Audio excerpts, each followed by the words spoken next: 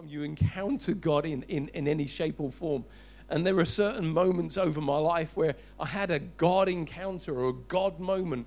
And it's like, whoa, that just blew me away. And he's having one of those moments right here. See, the Hebrew word Shaddai has this collective meaning. El means God, and Shaddai has that collective meaning of what? All-sufficient one.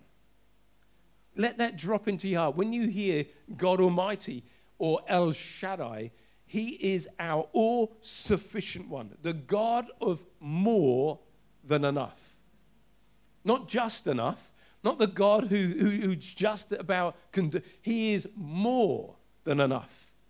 He's our sustainer and our protector. The inference here is El Shaddai refers to God as being the breasty one, the one who completely nourishes, satisfies, and supplies his people with all their needs. That's the God that you and I worship. Almighty El Shaddai, the God who is more than enough. When you get to the point where you think you've got enough, he says, no, I'm more. When provision comes into your life and say, oh, the church doesn't need any more money. He's more than enough. You don't need any more money in your bank account, and he's more than enough because he just keeps on giving. The God that we have, who loves us and cares for us and saved us, he's a giving God, and he keeps on giving. He keeps on giving into our life. I think this is just so amazing. So if he is the one who provides everything and he is our all in all, it means he's the God of our salvation. You don't have to work at your salvation.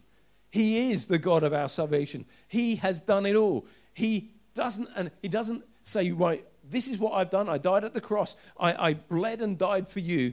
Now you do this. Now you make sure you do that. Now you achieve these things and salvation. No. It's a gift. You don't earn a gift. A gift is received. Salvation. He is the God of our salvation. He's the God of our deliverance. What is it that holds you? What is it that has bound you? What is it that's held you in captivity? What is the temptations of your life that keep dragging you away from the presence of God? What is it that keeps on belittling you and making you feel guilty and condemned in life? He is the God of our deliverance. Those temptations that you battle with, he can break them and annihilate them forever. Why? Because he's the God who is almighty and El Shaddai in our life. He is the God of our protection. That's why over this last 18 months, we've been praying and declaring over the church that 1,000 may fall at my side and 10,000 at my right hand, but it will not come near me. It will not come near my dwelling. Right now, our neighbors have got COVID. We're praying for them. We're popping to the shop and getting things for them.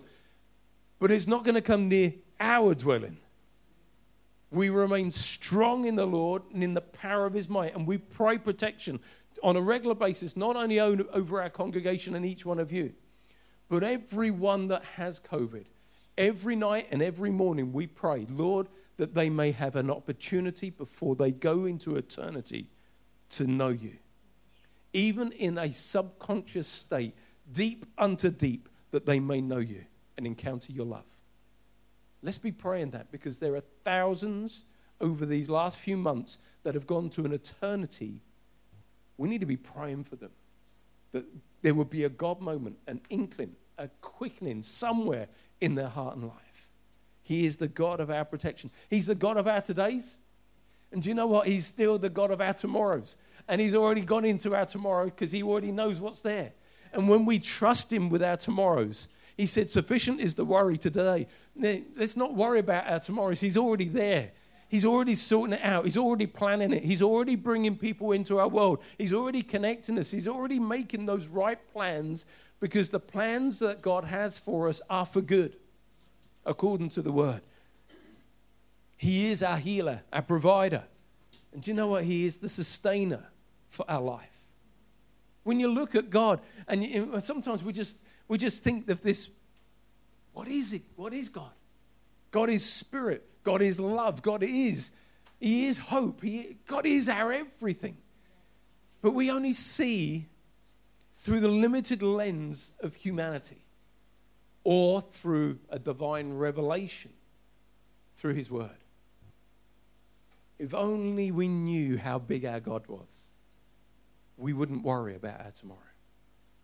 We wouldn't worry about our loved ones. Oh, we would pray for them, but we wouldn't worry about them.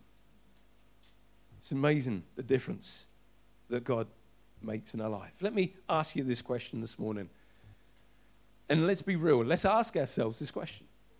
Is there anything too hard for the Lord? Is there anything? See, if the resounding response was great, because that's what I wanted. No. But do we really believe that?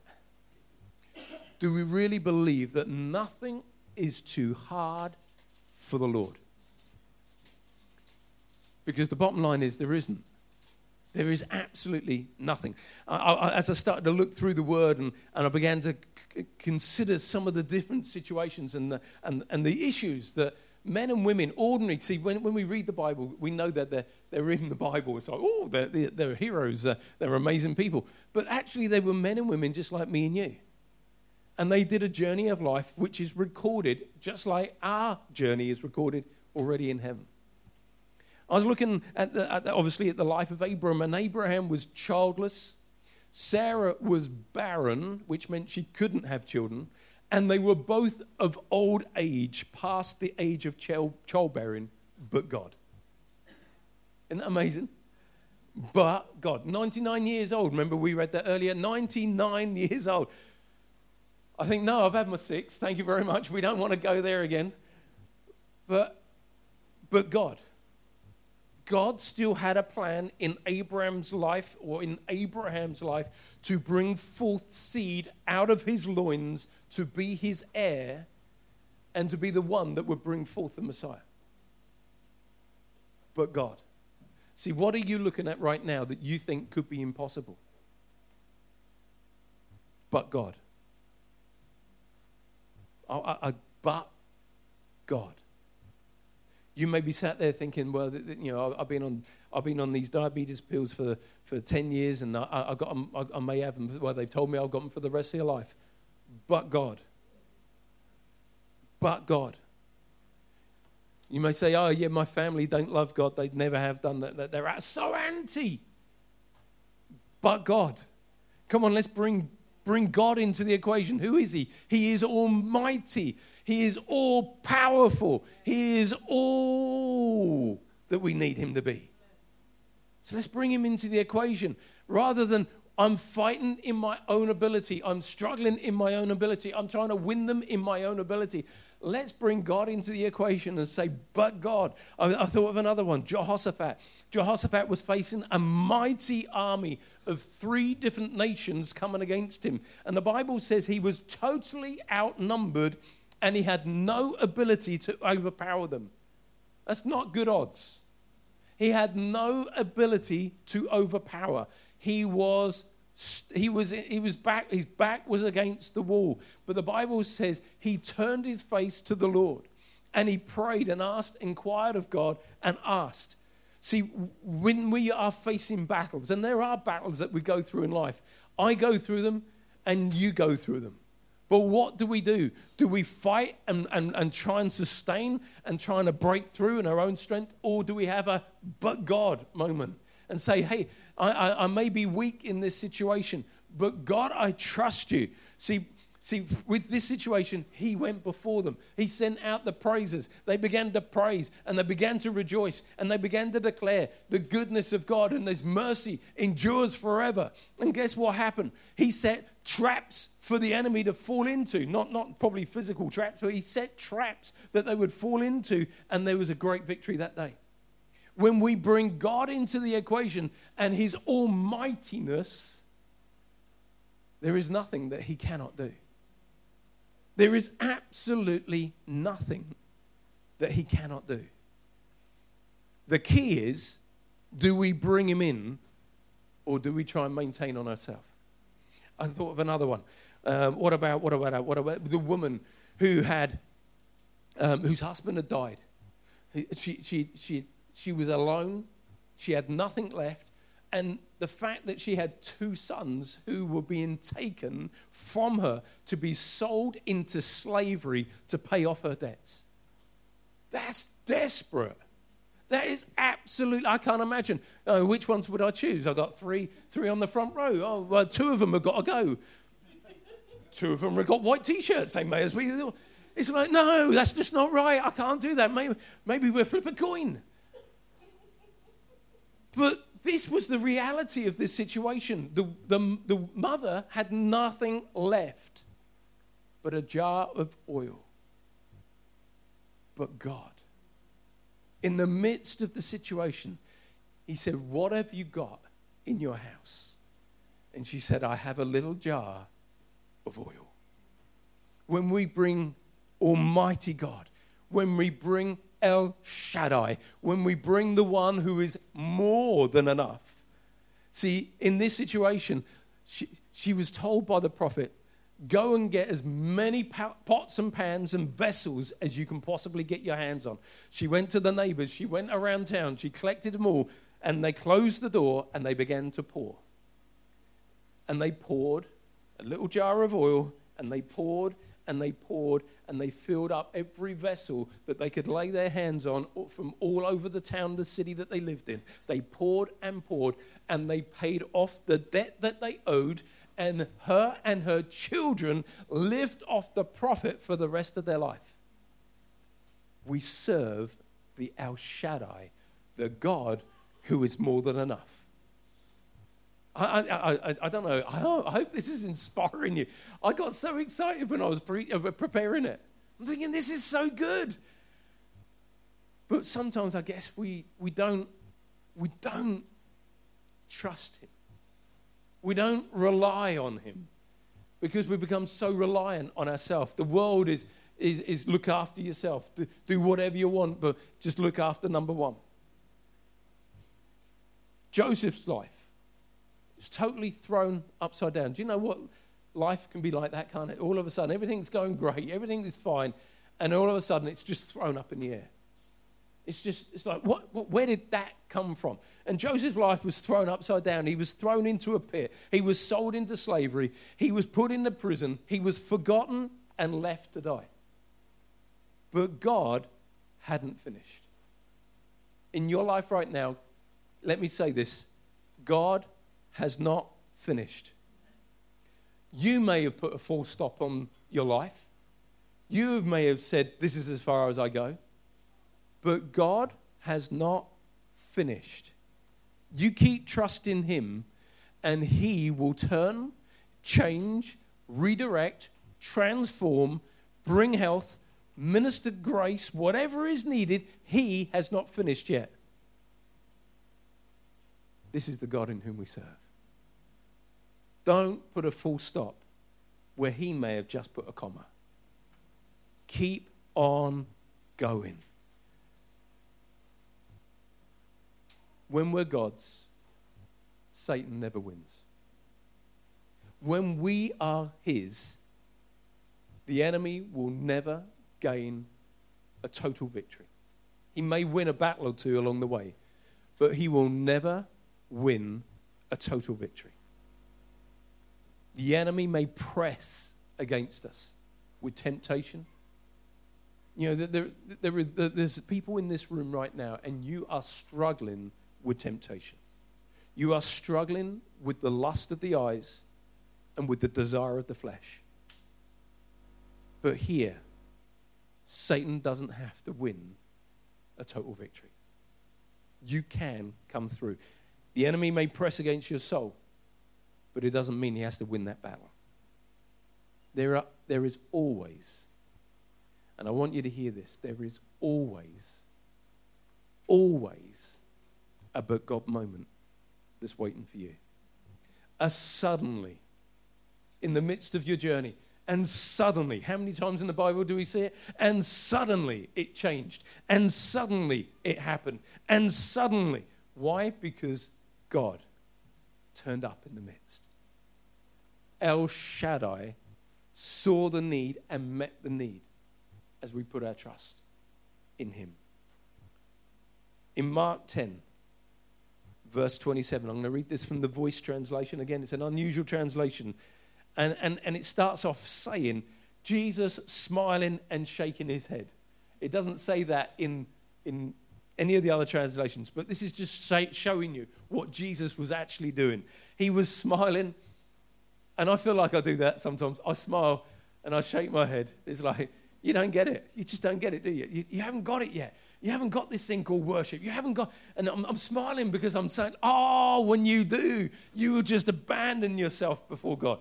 And Jesus is smiling and shaking his head. For human beings, it's impossible, but not for God. God makes everything possible. Let that be a fridge magnet in your life. Let it be just something that you focus on in your days. For with God, God makes everything possible. You may have actually turned around and said, well, that's impossible, isn't it? That never change. That'll never happen. That'll never happen for me. That'll never work out for me. Come on. What's the word of God say? But not for God. God makes everything. That's a bit of an inclusive word, isn't it? Everything. God makes everything possible. I'm going to go to another scripture. I'm just going to miss a few bits here. Jesus asks, he's encountered a couple of blind men. And they're walking down the road with him and they're chasing after him. And they want God, they want Jesus to heal him. They've heard that he's a healer. And they're just pressing in and saying, look, can you heal us? Can you move? Can you, Son of David, have mercy on us? And they're saying all the right things. But Jesus says this, do you believe I'm able? See the whole title of this message in the next couple of weeks. That God is able. The bottom line in our life is this. Do you believe that I am able to do this? Do you believe that I am able? Do you believe that I am able? Do you believe? Do you believe? It's not do we, do you. Do you believe I am able? This is so important because sometimes in the journey of life, it's not about all of us.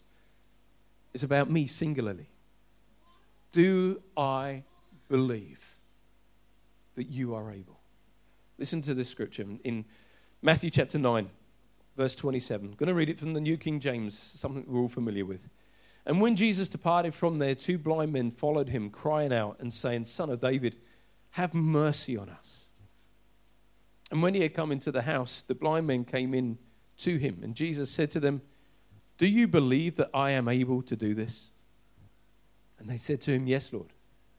Then he touched their eyes, saying, according to your faith, let it be to you. And their eyes were opened. Jesus is still the power source. He's still the one who is almighty. It wasn't them saying, oh, I've got to believe, I've got to believe, I've got to believe. No. They simply said, yes, I believe you can do it. It wasn't works, it wasn't ability, it wasn't them, it wasn't self. They threw themselves on God and said, your will be done. I believe you can do this. Our circumstances that we're in right now isn't the end of the day. It's not the full stop. It's not the end of the story. It's maybe an end of a chapter where we turn the page and say, I trust you. I trust you for my future. I trust you for my children. I trust you with my whole heart. I trust you because God is looking for us to trust him. God is looking for us to trust him because the enemy hasn't got the last word. God has. He has the last word over your life, Renee. God has the last word. Not circumstance, not people, not you. But God has the last word. Margaret, God has the last word. Even in the Welsh. God has the last word. God has got a plan and a journey. And until we come to the end, whenever the end will be, he will have the last word. But he also has the first word. That first moment when we enter heaven, Well done, good and faithful servant. Now enter into the joy of your Lord. There's a few things I could carry on and say. I want to finish with these last two scriptures. We're done then. And they're the same scripture in two versions. Ephesians 3:20. There are some people in this room would remember that the very first thing that God called me to was to start up a ministry called God is Able Ministries. I had one person who gave on a regular basis to the ministry. I went to Africa and Ghana and preached out there, doing a revival in Cape Coast and Kumasi and Takrady and Accra. And it was one of the most powerful times of my life where I encountered the God who is almighty in such an incredible way. And my ministry was based through this scripture of Ephesians 3:20. I'm going to read it from the New King James, and then I'm going to read it from the Passion. It says, "Now unto him who is able to do exceedingly abundantly." And if you've known Pastor Andy for any length of time, you'll know it's not Mr. Kipling. Okay, he does exceedingly good cakes. But God does exceedingly abundantly above all we can ask or think. Don't matter how high you can think or how great you can think, God is able to do exceedingly abundantly above it, according to the power that is at work in us. The closer we are to him, the greater the power that works through us, because he now lives in us. I'm going to finish with this same scripture, Ephesians 3:20. Never doubt God's mighty power. Oh, I wish I could put that as an impartation into your life. Never doubt God's mighty power to work in you and to accomplish all this. He will achieve infinitely more than your greatest request, your most unbelievable dream, and exceed your wildest imagination. He will outdo them all, for his miraculous power constantly energizes you. Remember, the God in whom we serve is almighty, omniscient, and all-powerful. He's the God in which saved us, changed us, and transformed us. He's the God who died upon a cross so that we wouldn't have to. And this morning you may be here today and you say, I've never received Jesus Christ as my Lord and Savior. I've never acknowledged Jesus. I never believed in Jesus.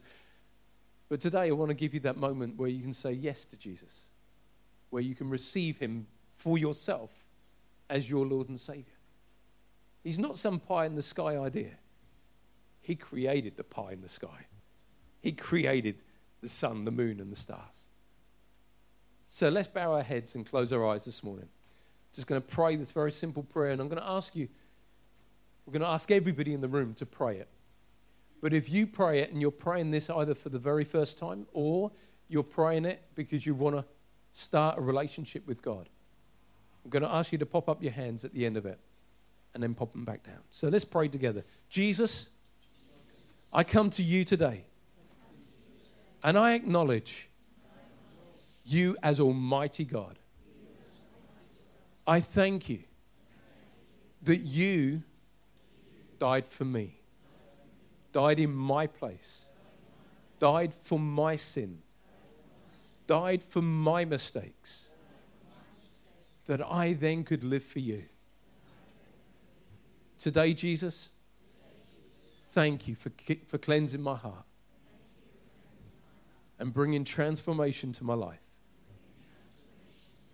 In Jesus' name I pray.